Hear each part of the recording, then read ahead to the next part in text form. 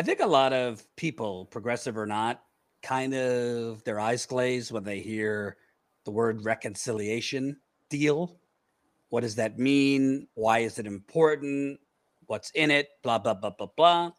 Uh, to me, and Jen and I were discussing this before the live stream, to me, put separate two things: the actual 3.5 reconciliation deal, which Colin, if you have that slide from last week, we could tell people what's in it. So the 3.5 trillion reconciliation deal is essentially would be Biden. They say Biden. It's really Bernie's policies, but Biden's big kahuna, the last thing he'll be able to get through before complete gridlock heading into the midterm elections. So in this proposed $3.5 trillion deal, if you can go back to the first slide, Colin, in this proposed $3.5 trillion, universal pre-K would be in there. Jen and I have talked about how important that is. Free community college, paid family leave, which we're one of the only countries that does not have that. Expansion of the child tax credit, which could be up to $3,000 for certain families, depending on, I think it's how many children you have, Jen. What the child tax credit? Yeah. Yeah. So it's depending on, I believe, income. So for example, I have 2 kids. We get $500 a month for that. Right. So expand it in a weird way. So child tax credit, expanding that, $3,000 a year, $5,000 a year. That's not incremental for many families. That's substantial. Mm-hmm. Yeah. Expanding Medicare. So hearing, vision, and dental. And by the way, I just went to the dentist this morning. I can tell you it's wildly expensive. It was $160. So 80% electric power by 2030, affordable housing investment. There's several other things in there, but we just put in like the hallmark provisions. And they're still like adding and taking away things and revising. So, but this is the gist. Right. And Jen and I have already explained why we don't think this is incremental, although obviously we want more. Medicare for all, things like that. I actually think it's not incremental in the way that people are using it as like a pejorative. Yes. Say. Like it is not radical, overturn the system. But again, like we're not going to lie to you. We do not have the White House currently. We also don't have majorities in Congress. The best progressives can do is block bills, which is a lot of what we're going to talk about today. So to get these things stacked on under a Republican president like Biden is a pretty big deal. That doesn't mean, we have to have in conjunction with that direct action for more, which is, economic boycotts, things like that. In our view, we need to do more than 2 things at once. We need to fight for this and also fight for more. And the fight for more, we've already talked about over and over. We need mass economic boycotts in this country, which you can't do unless the left gets actually organized, which it's not now. So I just want to say too, one of the things that kind of made me stop and pause, like, okay, this isn't just another effort. This isn't just another bill. Is Bernie Sanders said that this is the most consequential, bill of, since the 1930s. So that really kind of makes you stop and realize this is a huge, huge deal. Yeah, and there are people that could say, oh, it's incremental, or oh, it's nothing burger. Well, I mean, I don't know if those people are looking what's in it. Again, you could think multiple things. You could think, no, we need Medicare for all. We need these things. I'm with you. But also, like, people saying that need to also answer, well, should we just shy away from any good things while we don't have the White House majorities in Congress? So to me, there's separate things here. The actual reconciliation deal, which Jen and I have just pointed out why we think it's good. And then the broader battle, because really underneath this reconciliation bill, and whether it passes or it gets tanked, to me, is really about the direction and future of the progressive movement in this country. Because right now, and we're going to basically find out over the next week, we will find out if the progressives in Congress, and everybody has a different definition of progressive these days, but I'm talking AOC, Pramila Jayapal, Ro Khanna, Rashida Tlaib, Ilhan Omar, Jamal Bowman, Corey Bush, Ayanna Pressley, Rashida, the squad plus. Yeah. We're going to see if they actually are going to exert their power, actually are going to finally put a line in the sand, put their foot down, and say, oh, no, neoliberalism, that's over now. If you don't go through us and you don't agree to our demands, we're going to shut we're going to shut your agenda down. We're going to shut shit down. And that is currently the tussle right now. So if your eyes are getting glazed over or you don't know much or this is all complicated to you, let me just simplify it. And then we're going to play a few clips. Bottom line, because Democrats in the House only have really a 3 or 4 seat majority, they could only really lose unless they get a ton of help from Republicans, meaning a lot of Republicans vote for the bipartisan infrastructure deal. Because again, there's 2 things happening at once. You have the $1.2 trillion bipartisan infrastructure deal, which is really just a privatized abyss. It's really $500 billion in new money, which is not enough for our destroyed airports, roads, bridges, all that. And it's mostly privatized. But for the only way that that's going to pass, if progressives carry out their threat of voting no, is if a lot of Republicans vote along with the Democrats who will vote yes. Right now, it doesn't look like that's going to happen. So basically, progressives could tank Joe Biden's fetish, which is, this bipartisan infrastructure deal showing, we could work together to screw you again, meaning Democrats and Republicans both vote on it. Democrats have been consistent. Jayapal has been consistent. The squad has been consistent. There's been a lot of response to that. Well, I'll see it when I believe it. Well, we're about a week away. So the time, whether they're going to do it, is coming up. Right now, they're saying we will not vote. We remain steadfast. We will not vote for this bipartisan infrastructure deal if we don't get the $3.5 trillion reconciliation deal. And I want to play a clip, Colin, if you have the clip from CNN. It starts with Manu Raju. I can't. Manu Raju. Yeah, but if you could play this clip, Colin. The moderate Democrats think you're bluffing on this, and that you guys will fall in line ultimately when this vote happens. They can take that bet if they want. I can say that they're bluffing on how many Republicans are going to go with us, but even if they had that number of Republicans to go on the bipartisan bill, we would still have enough votes to defeat it. Senator, progressives in the House are threatening to sink the infrastructure bill if the reconciliation bill is not passed both chambers by next Monday. Is that the right approach? Look, we had an agreement from the beginning, and that was that there would be one package. It might take multiple votes, but that one package would move forward. Look, I know that a lot of people would say, let's try to break this thing apart, take it in smaller bites. But the reality is, in the world of the filibuster, we get one bite at passing a lot of this through, and we cannot fail the American people. So a few things are amazing about this, Jen.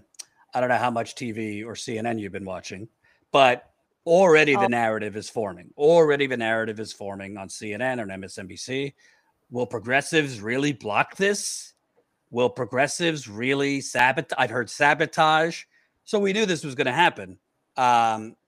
We knew this was going to happen in terms of the media making the progressives the terrorists if they block the bipartisan infrastructure deal. Of course, when Joe Manchin and Kristen Sinema block things, they're just, pragmatic centrists or whatever they like to call it. But also, Colin, if you could show the screenshot I sent you with Jayapal. Jayapal has also said Monday afternoon she feels very good about her whip count on Democrats voting to stop the infrastructure bill next week. If the larger budget bill hasn't cleared the full Senate by then, quote, it will not pass. I feel like in today's progressive political space, it's really hard to get your hopes up. And people are very hesitant to do that. For example, I sent you a text. I hadn't watched the video. All I saw was a quote from Elizabeth Warren, and I can't recall. I'm trying to get my phone to show me what text I sent. yeah, you were texting about her in that clip, what she meant. Yeah. So what I was And just to be clear, I'm not lumping in Elizabeth Warren with the term progressive, but go on. Oh, of course. But she had said, I don't know, I can't find it. But she said something like, "This is our last chance to get things through." And because it was Elizabeth Warren, I hadn't watched the video or seen much of the context. I wrote Jordan and was like, "Well, does this mean this is our last chance to get things through, so we will give in?" Or she's saying this is our last chance to get truly progressive policy in, so we will not give in. And I said, because I said, I think it's the latter, but it's Elizabeth Warren. So yeah. I think a lot of people have that feeling, have that sense of, can we truly trust these people? And also, why are they suddenly standing up? Obviously, it's what we want them to do, but it raises questions of, okay, is something good actually happening? But wait, why are they suddenly taking a stand? And, there are different answers that we can get into and speculate about, but I understand people's hesitancy here. I am tentatively encouraged by this. Again, I'm not sheepdogging for them, telling you to love them. If they cave again, I will be the first to go nuclear. But this is a lot better than preemptively surrendering, which has been what they've done. So Jayapal, that clip, basically telling the CNN stooge, well, they could say what they want, but that's good. I like the sound of that. This next Ro Khanna clip, I do not like. Colin, if you could play Democracy Now! Ro Khanna on there. Maybe what most people don't realize, this $3.5 trillion is not going to be spent this year. Thank you, Amy, for making that clarification. It is over 10 years. People don't talk about the fact that over those same 10 years, we're going to spend $7.5 trillion on defense. When they talk about defense, they use the one-year number. But when they're talking about social investments, human investments, they use the 10-year number. So this is $350 billion over the year. The other point that is worth making is that the progressives have been willing to have a conversation. We are willing to engage in a dialogue with the White House, with Senator Manchin, with Senator Sinema, of how we get this done. The question is, are they going to engage in that dialogue? We still haven't heard what Senator Manchin and Senator Sinema are for. They keep saying what they're against. What we want to know is, what are they for? So, Jen, I have a lot to say on that, so you go first. I'm disappointed. Ro Khanna has been great on so many issues. He's very extraordinarily wealthy from his wife. So that, of course, always deserves scrutiny and raises eyebrows. But for the most part, his votes are good and progressive. Back when I was on the writing team of Justice Democrats and Brand New Congress, way back when they first got started. And we had a Medicare for All thing in DC, trying to push Congress members to, sign on to whatever bill was in play at that time. I can't recall. It was 5 years ago or something. And Ro Khanna, and unfortunate what happened later, but John Conyers, Ro Khanna and John Conyers were the only two who showed up from Congress. So I've always kind of thought, okay, this guy means business. That wasn't a highly attended event by any means. Justice Dems was just getting started. I think we had less than 10 people show up. And they came out. There wasn't a ton of media. I think like Daniel Marins was there and he did a write-up later, but that's it. So it wasn't like a photo op. So I've always thought that, Ro Khanna is good. Like, he means for out of our Congress members, Ro Khanna is a good one and can be swayed to be even more progressive. That's what I felt about him. What he just said there, I don't like, because him saying, okay, we're willing to talk to the White House were willing to talk to other members with questions. That to me is a signal of we're willing to capitulate. We're willing to have some wiggle room. And I don't like that. I don't like that at all. It's not a strong stance at all. I'll be less diplomatic than you. And by the way, I won't go into detail, but I happen to know Ro Khanna occasionally has not liked some of my tweets or whatever, YouTube videos. So whatever. I'm not against him as a person, but he's a public servant and I'll politically give him a lashing if I choose. But would love to interview you. You're dealing with a political terrorist, Ro Khanna. Joe Manchin is a political terrorist. So is Kristen Sinema, whatever the hell she is. Did you send me the link that she was did an internship last summer as a senator? If we have time later, we'll pull it up. But yes, Kirsten Sinema was a paid intern last summer. Where? At a winery. At a winery. Maybe that's why she goes in front of Congress. She's a mom, but truest sense of wine mom. Maybe she was drunk when she went like Clueless style and put her thumbs down. She's just the worst. I really want to dig into her background. Like, how do you go from Green Party to that? Yeah. So, Ro, if you're watching, I don't want to hear about dialogue.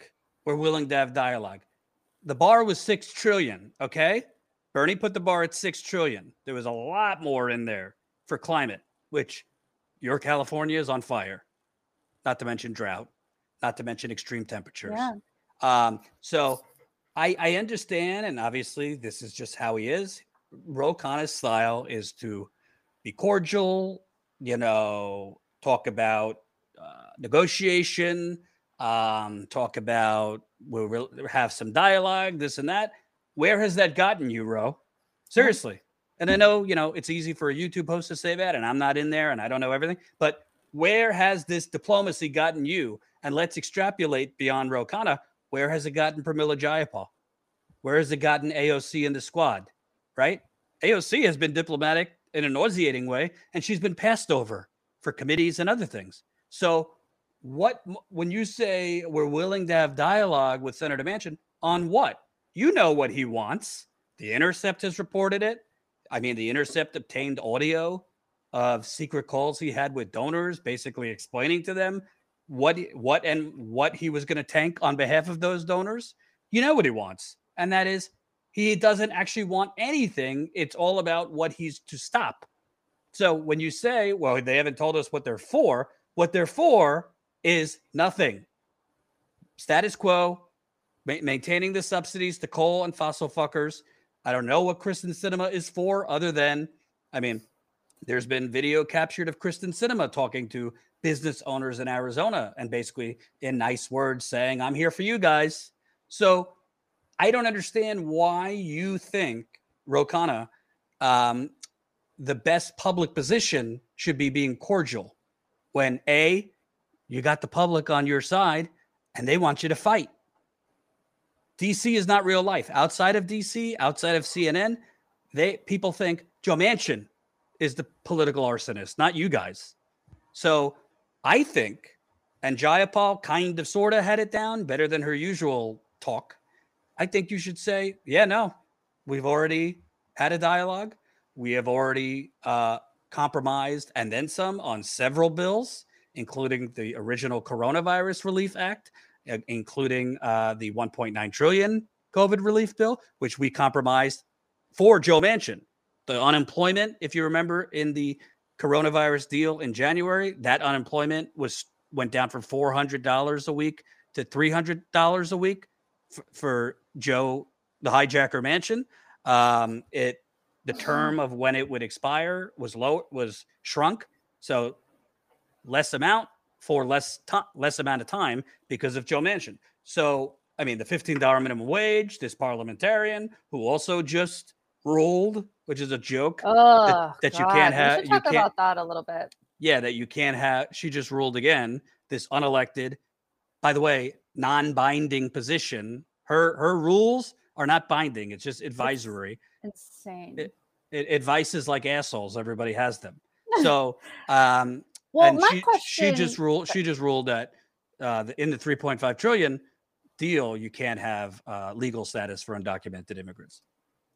Yeah, I want to talk a little bit more about the parliamentarian too, because we haven't yet. But my question is, do these folks, does Ro Khanna, Pramila Jayapal, AOC, even going to the Senate, Bernie, Elizabeth Warren, Schumer, do they have a PR strategy? Like, how closely are they coordinating their messaging? It has to be somewhat, right? But to me, and I'm just going to be flat, whether Ro Khanna likes it or not, the only dialogue you should be having and the only people you should be dialoguing with, Ro, and I would say get all these other people in the van, AOC, Rashida Tlaib, Ilhan Omar, Cori Bush, get them all in a van or whatever you could fit. The dialogue you should be having is with the people of West Virginia. Get your behinds down to West Virginia. I mean, you can even use my van. Jordan loves my van. Yeah, I don't understand. That's a real hazard, her van. I don't understand. I don't understand this. I mean, he's not naive. These are all smart people. This continued repeating the same failed strategy of let's have dialogue or, we're willing to come to the table. You've already gone to the table, okay? And they've eaten your lunch. Mm-hmm. So now is the time, with public sentiment behind you, just like it was behind you, by the way, with Force to Vote, go to West Virginia, get in front of rallies, bring Bernie with you, and shame this man. Biden, the president of the United States, is apparently powerless in front of Joe the hijacker too. Colin, if you could show those quotes I asked you for. This is from Bob Woodward's book. Biden called Joe Manchin around 1 p.m. And by the way, this period is during the American Rescue Plan, which was the 1.9 COVID relief bill. Biden called Joe Manchin around 1 p.m. Manchin was in the hideaway with his chief of staff. January, to be clear, right? Yeah, January. Manchin was in the hideaway with his chief of staff. I don't know what that means. It must mean up, at a coal company. Joe, Biden said, you wanted the unemployment smaller. We did that. You wanted certain dates for the supplemental unemployment benefit. We addressed that. You wanted checks targeted. We did that. This is basically it. You need to come along. Continued. Manchin corrected Biden. He said additional unemployment checks, though smaller, went for a longer time into the fall. People would be paid for not working for an extended period. And then he voiced frustration about this new $10,200 tax credit, which he had just learned about. Someone who was not working was going to get an initial tax break, while someone who worked would not get it. Yeah, most people weren't working. It was a pandemic, you fucking asshole. Joe, Biden said, if you don't come along, you're really fucking me. This is Biden talking to Manchin. If you don't come along, you're really fucking me. I need you on this. Find your way to yes on this. I don't know. I promised Rob Portman, the Ohio Republican, vanilla shake, Manchin said. He said he was talking to economists. They were telling him the economy would take off like a rocket, Mr. President. Mr. President, we need people ready to go back to work no later than July. Mr. President, you have said that we will have vaccines available to all citizens in our country who want it by May. I can't lose this bill, Biden said. His voice was insistent, flecked with irritation. You're going to make me lose my bill, Biden said. This is like a little fucking child. Like, don't take my toy away, Joe. I'm just the president. Don't take my toy. You have to trust me, Manchin said. You will not. He said his intention was not to kill the bill, only to get some parts removed. He was with Biden, but he wanted the White House to work with him. Joe, damn it, Biden said impatiently. I just can't lose this bill. Mr. President, Manchin said, in all due respect, you couldn't lose this bill with a keg of dynamite. A whole lot of nitroglycerin wouldn't blow it up. It's got so much good in it. He added, every little municipality is going to get money. They are, for the first time, taking control of their destiny. They could fix their water lines, sewer lines, internet service. We've got a lot of good here, Mr. President. Joe Biden said, don't kill my bill. It was a personal request. Your bill is not going to get killed, Mr. President. I assure you that. Then the Manchin stubbornness that the White House feared surfaced. Quote, I'm not going to cave on this, Manchin said. I need something here. We have to reach a deal, but don't worry, Mr. President. We'll get this done.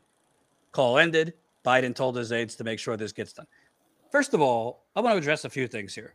You remember when MSNBC, CNN, the New York Times, the Washington Post, all the Wall Street corporatists told you, yeah, but Biden's the more pragmatic choice. He actually could get things done. He could get things through. He knows how to work both sides. Are you kidding me? This man is basically in fetal position, begging, Joe, don't screw me on this. Joe, It's embarrassing, man. Joe, you can't take my bill, Joe. You can't take this away from me, Joe. Please don't, Joe. What do I have to do, Joe? Do I need to send you a nice gourmet lunch with Cole? I mean, this is the president.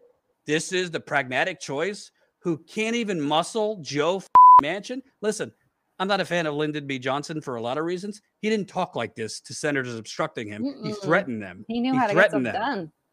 Yeah, he threatened them. So I don't understand. And by the way, progressives have basically been acting this way. Maybe we don't have the quotes, but I don't understand. I mean, Joe Biden, I don't know. He's the president. Like, you threaten Joe, if you're not with me on this, I will make you pay for it. You will pay. Either come election time or before that, you're going to pay. I'm the president and you're going to do this for me. Hang up the phone. Why are people walking on eggshells on Joe Manchin? Maybe he would fold if he ever felt any pressure. He doesn't feel any pressure because you got Ro Khanna out there. Well, we're open to a dialogue. And you have President Biden. Oh, please don't screw me, Mr. Manchin. Please don't screw me, King Manchin. It's pathetic. So and Jen, I think you sent me this, so shout out to you for finding it. I mean, honestly, the strategy is not working, okay? So being diplomatic with Joe Manchin and Kyrsten Sinema and catering to their needs, which their only need is to strip, that's their main need, strip the climate proposals out of any deal. The Intercept did a story, I think 2 weeks ago. They found that Joe Manchin has made $4.5 million from the coal companies he founded while he's been a senator. So in 10 years, as he's been a senator, he's made $4.5 million from those coal companies that I believe his son is still running. And he's made another between $1 and $5 million in stock options from those coal companies. So when Ro Khanna says, well, I don't know what he wants, he doesn't say what he's for, follow the money. It's clear what he's for and why he's not for what you want. So I don't know, Jen, call me radical, but I think it would be a better idea, and you could go on Democracy Now! If you want, go to West Virginia with the band, with the gang. You'll sell out in no time. Every county in West Virginia voted for Bernie in the 2016 primary. Let's not forget that. And shame this man with facts and data. Let him double down. Let him double down. I don't think he's going to double down with that kind of pressure. Sure, the media will call you terrorist. The media will say you're divisive. Who cares? They're going to attack you regardless. But when it comes down to it, there's a difference between cutting down to $3 trillion, which is still a shit ton of money, and what Manchin wants, which is like $1 trillion, $1.5 trillion. No. Well, and by the way, this is over 10 years. So this isn't right now, which is something that I think they need to do a better job of explaining to the people. I don't know. And Jordan, we've talked about this offline too, because we're very boring people. Jen, why do you follow my rants with nuance? I don't like it. Your rants get my brain turning. That's all I can say. But we've talked about, because I've said, like, why do Democrats, progressives, in air quotes, capitulate to Joe Manchin all the time? Kyrsten Sinema too, but Joe Manchin mainly.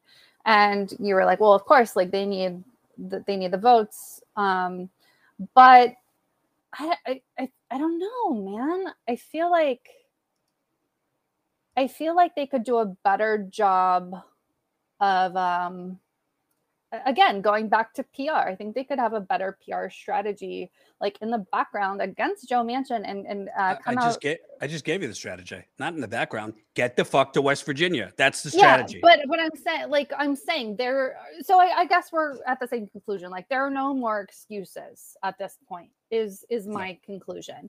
And I want to talk a little bit more about the Senate parliamentarian because it is so insane. Ryan Grimm had a great breakdown of this today, actually, about the Senate parliamentarian.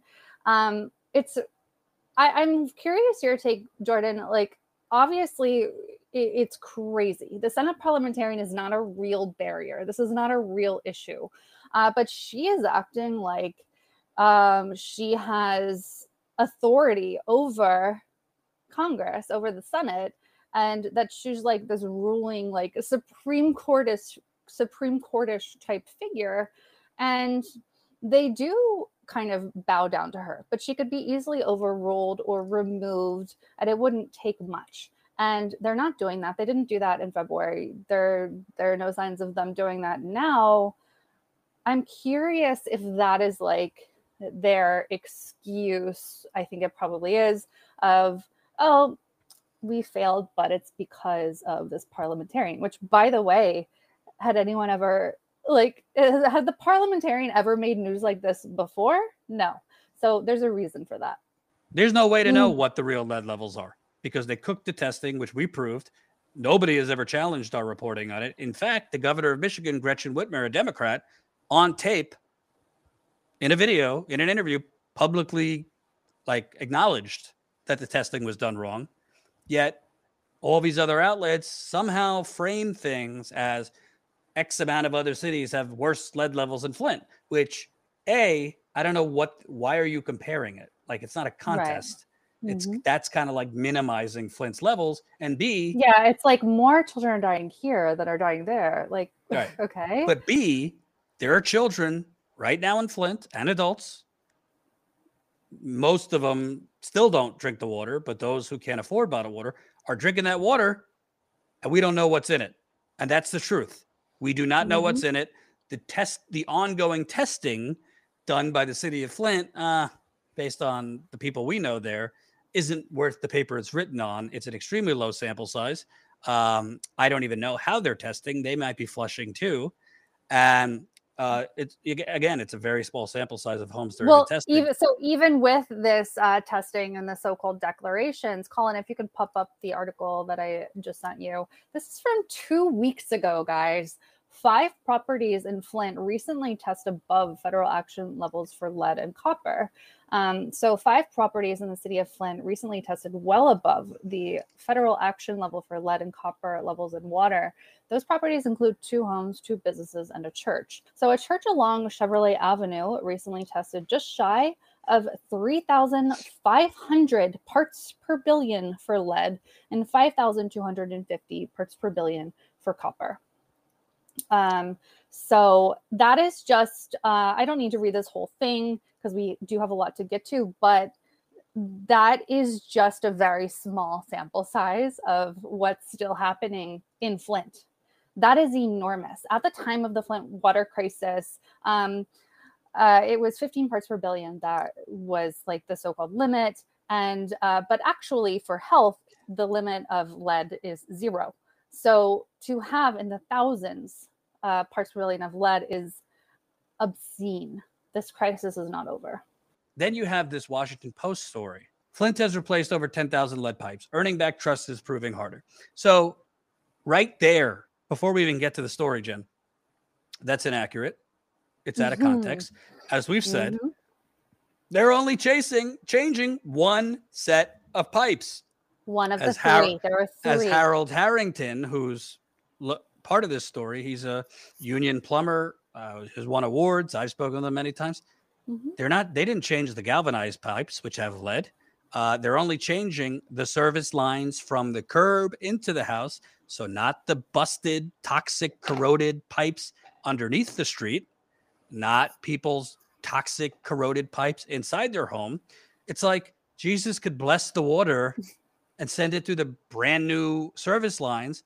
But if it gets into your house and your pipes in your house are still corroding, you're still going to get lead. I mean, this is not complicated, but from the beginning, the state of Michigan, who did not want to pay for this, Snyder was kicking and screaming to not pay for these service lines. The only reason the state had to pay for the service lines is because of a massive civil lawsuit by Flint residents, pastors, the ACLU, to get the state to pay for those new pipes. The state also won't change the interior plumbing because they say that's the resident's responsibility. Well, the resident didn't poison the water pipes inside their home. So infuriating. Already the Washington Post, Democracy Dies in Darkness, is wrong.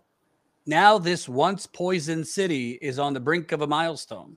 A lead water pipe removal program established under a 2017 court order issued as part of a massive lawsuit on behalf of Flint residents is inching towards a close.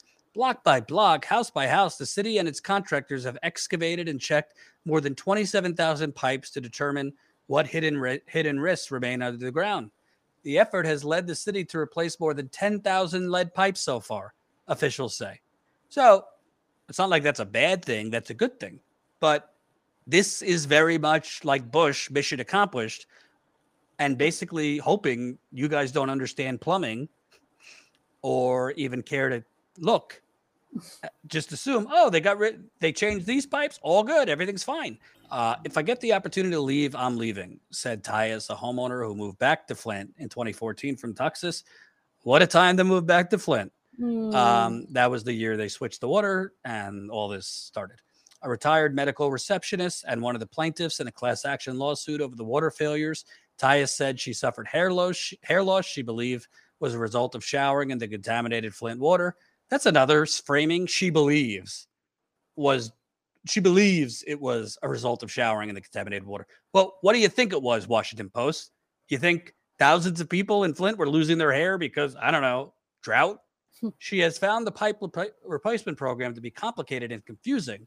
She recalls that crews came to dig in front of her home nearly 2 years ago, but she said they put in only what looked to be a connector on her line. She didn't see anything replaced or removed and has struggled to understand how to make sure she has no lead lines still running to her home. This is a key part. Tyus said she still notices what appears to be mineral deposits coming from her water. She goes to her daughter's home in the suburbs to shower and relies on bottled and filtered water for drinking and cooking. So, Washington Post story, Jen. Everything's dandy. It's just a trust issue. This woman's talking about mineral deposits in her home. Oh, by the way, my fault. I should have sent it to you, Colin, to play. We recently did a video in Flint. I mean, we had, I don't know, what was it, 10 to 15 people for an interview. And a lot of them were still showing their active rashes they were getting from the water, losing hair still from the water. Like, these are residents living there now with rashes, still losing hair. I urge everybody to watch that. It was incredibly impactful. Especially if you've been watching for years, because a lot of these people you've maybe seen on our streams, in particular Jordan's work, even back from TYT, and you can see the decline in health. So I guess the Washington Post, just little old us just goes there and reaches out to residents, get them together in one place, and you find all sorts of things to show you the water's just not fine.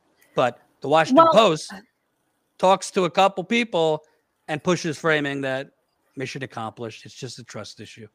Well, and they're also missing some additional points. And along with us saying only in some homes, not even all homes, have service lines been replaced, but not mains and not in-home plumbing. But also there have been several scandals that have basically not made a splash at all. There was a company that was found to be dumping industrial waste into the Flint River during, in 2014. And this was only, breaking news as of 2020, I believe. And the EPA actually just won an award for looking into this. Great job, guys. That was 2014. This is 2021 now. That was 2020. Great job. So that was the water, the improperly treated water that Flint residents were drinking had dumping of industrial waste in it. Today, and Jordan interviewed the former most recent mayor of Flint, Karen Weaver, and she speaks about the mains breaking constantly. There are constant main breaks. There was a story the other day. Sewage is seeping out like crazy. And this happened a bit ago, but has only just been publicized. Also, and Jordan, you're working more on some of the background of this, but they're switching the water again. So there's a lot to this, and I am horrified by the Washington Post framing. Neely works as a data collector for Flint Registry, a project that connects people to city services and other health and wellness programs, and works to understand how the water crisis has affected the community. A father of two whose younger daughter was born during the disaster, he still relies on bottled water, even though he recently had his own water service line replaced. Neely has refused to pay his water bill since 2015, arguing that he can't rely on the water from his tap. Good for you. Neely said he is among the residents who would like to see the city help with the secondary problems that tainted water costs in homes, such as damage to appliances and internal pipes. Quote, more people are concerned about getting their pipes inside the home replaced. Quote, their pipes were destroyed by a city problem, but now the responsibility to fix it is on the residents, which is totally unfair. Colin, go back to the headline. Flint has replaced over 10,000 lead pipes, but trust needs to come back. Oh my God, I'm so mad. Meaning the water's fine. The infrastructure's fine. Everything's being replaced. Meanwhile, the Washington Post's own story is quoting residents whose, I have mineral deposits in my water. I need to go to my daughter's home in the suburbs to take a shower. Another younger guy, 28, is making the point, Jen, myself, and the last mayor of Flint, and any fucking engineer who's not bought off would make. Yeah, no, just changing the lead service lines is not enough. You need to replace people's damaged interior plumbing, which they don't want to do because it would cost. I mean, you're talking a lot of money to change interior plumbing, possibly a lot of money. You're talking hundreds of, possibly, I don't even know, tens of millions, maybe more than that. So it's the residents. Can't the Washington Post with their resources reach out to a plumber or an engineer and be like, hey, they're telling us we changed the lead service pipe, so everything's good.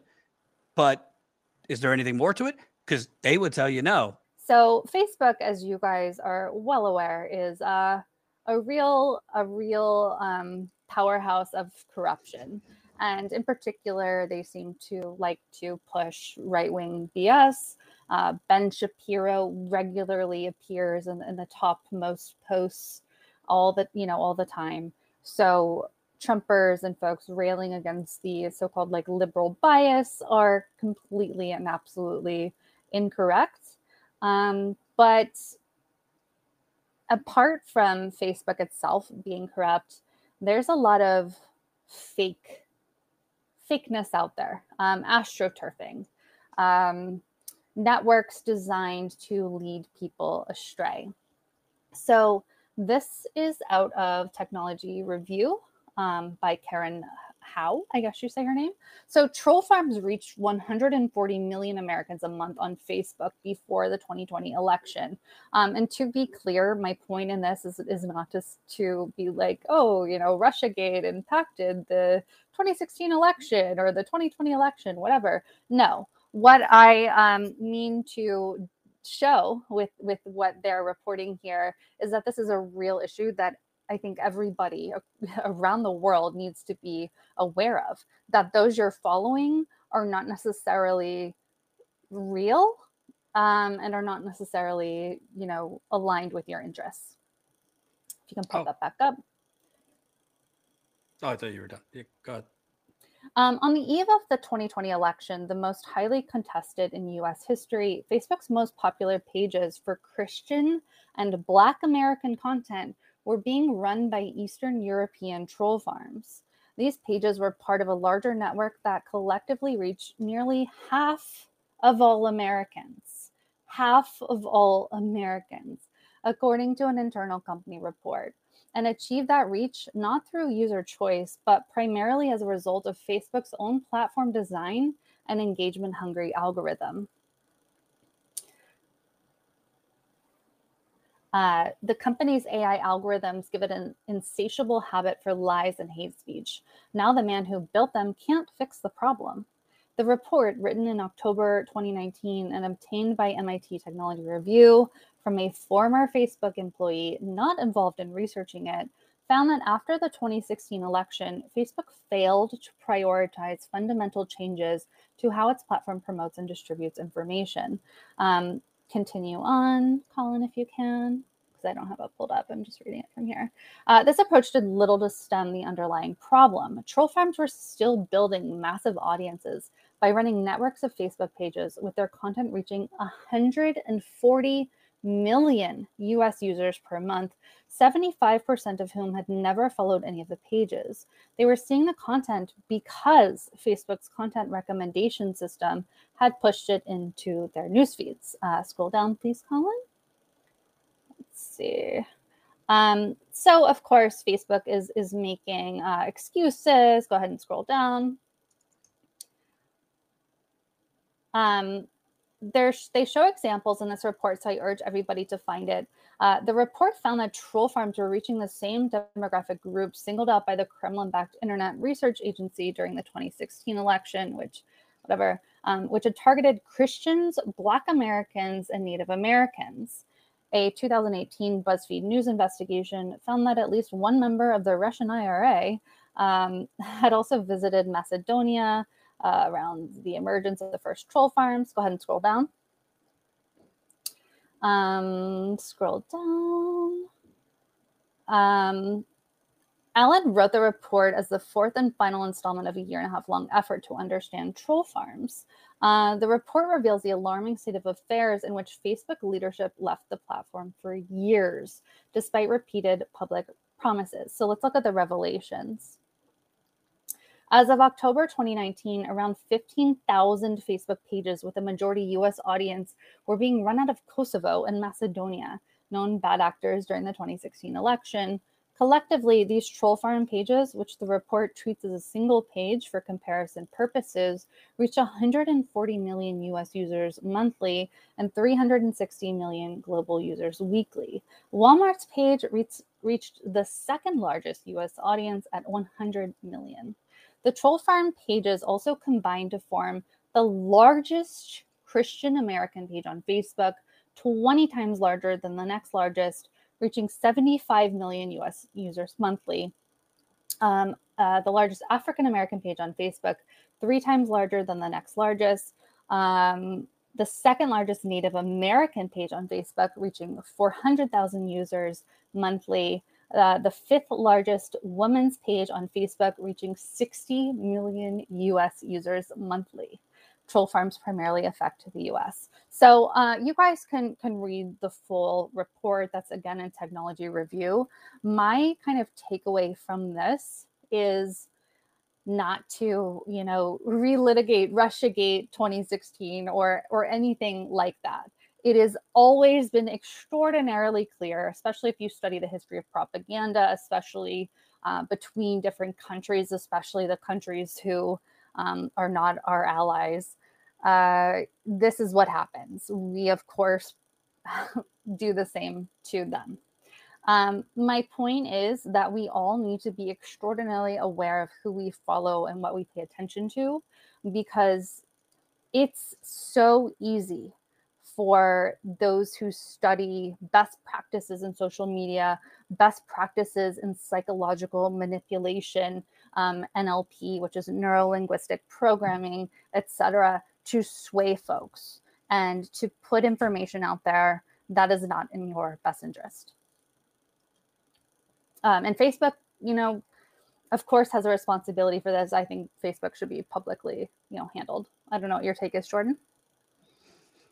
Yeah, I mean, this goes well beyond the dangerous Russian trolls. I mean, you had these troll farms and stuff during Bernie Hillary. I mean, David Brock, Democratic Party, had their army of trolls. Frankly, I think Neera Tanden, back in her day of mean girl tweeting, she had a troll farm that she was dispatching. I think there are other Democratic Party operatives that have troll farms to prop them up. I mean, you name it. I mean, corporations have troll farms. So, yeah, I mean, honestly, the truth is you don't know really who's tweeting or who they are or what they are. I look sometimes and I'm in a fight with someone on Twitter and I look and it's like, the account was recently made. It has like 5 followers. And then I'm like, oh, shit. You're like, oh, it's not. Yeah. It's not legit. So, yeah. I want to address this before I think some people would look at what you're saying and be like, oh, stop fear mongering. You're Russiagating. No, I mean, we've been pretty clear that Russiagate is bullshit, but that doesn't mean that there's not like a shadow internet.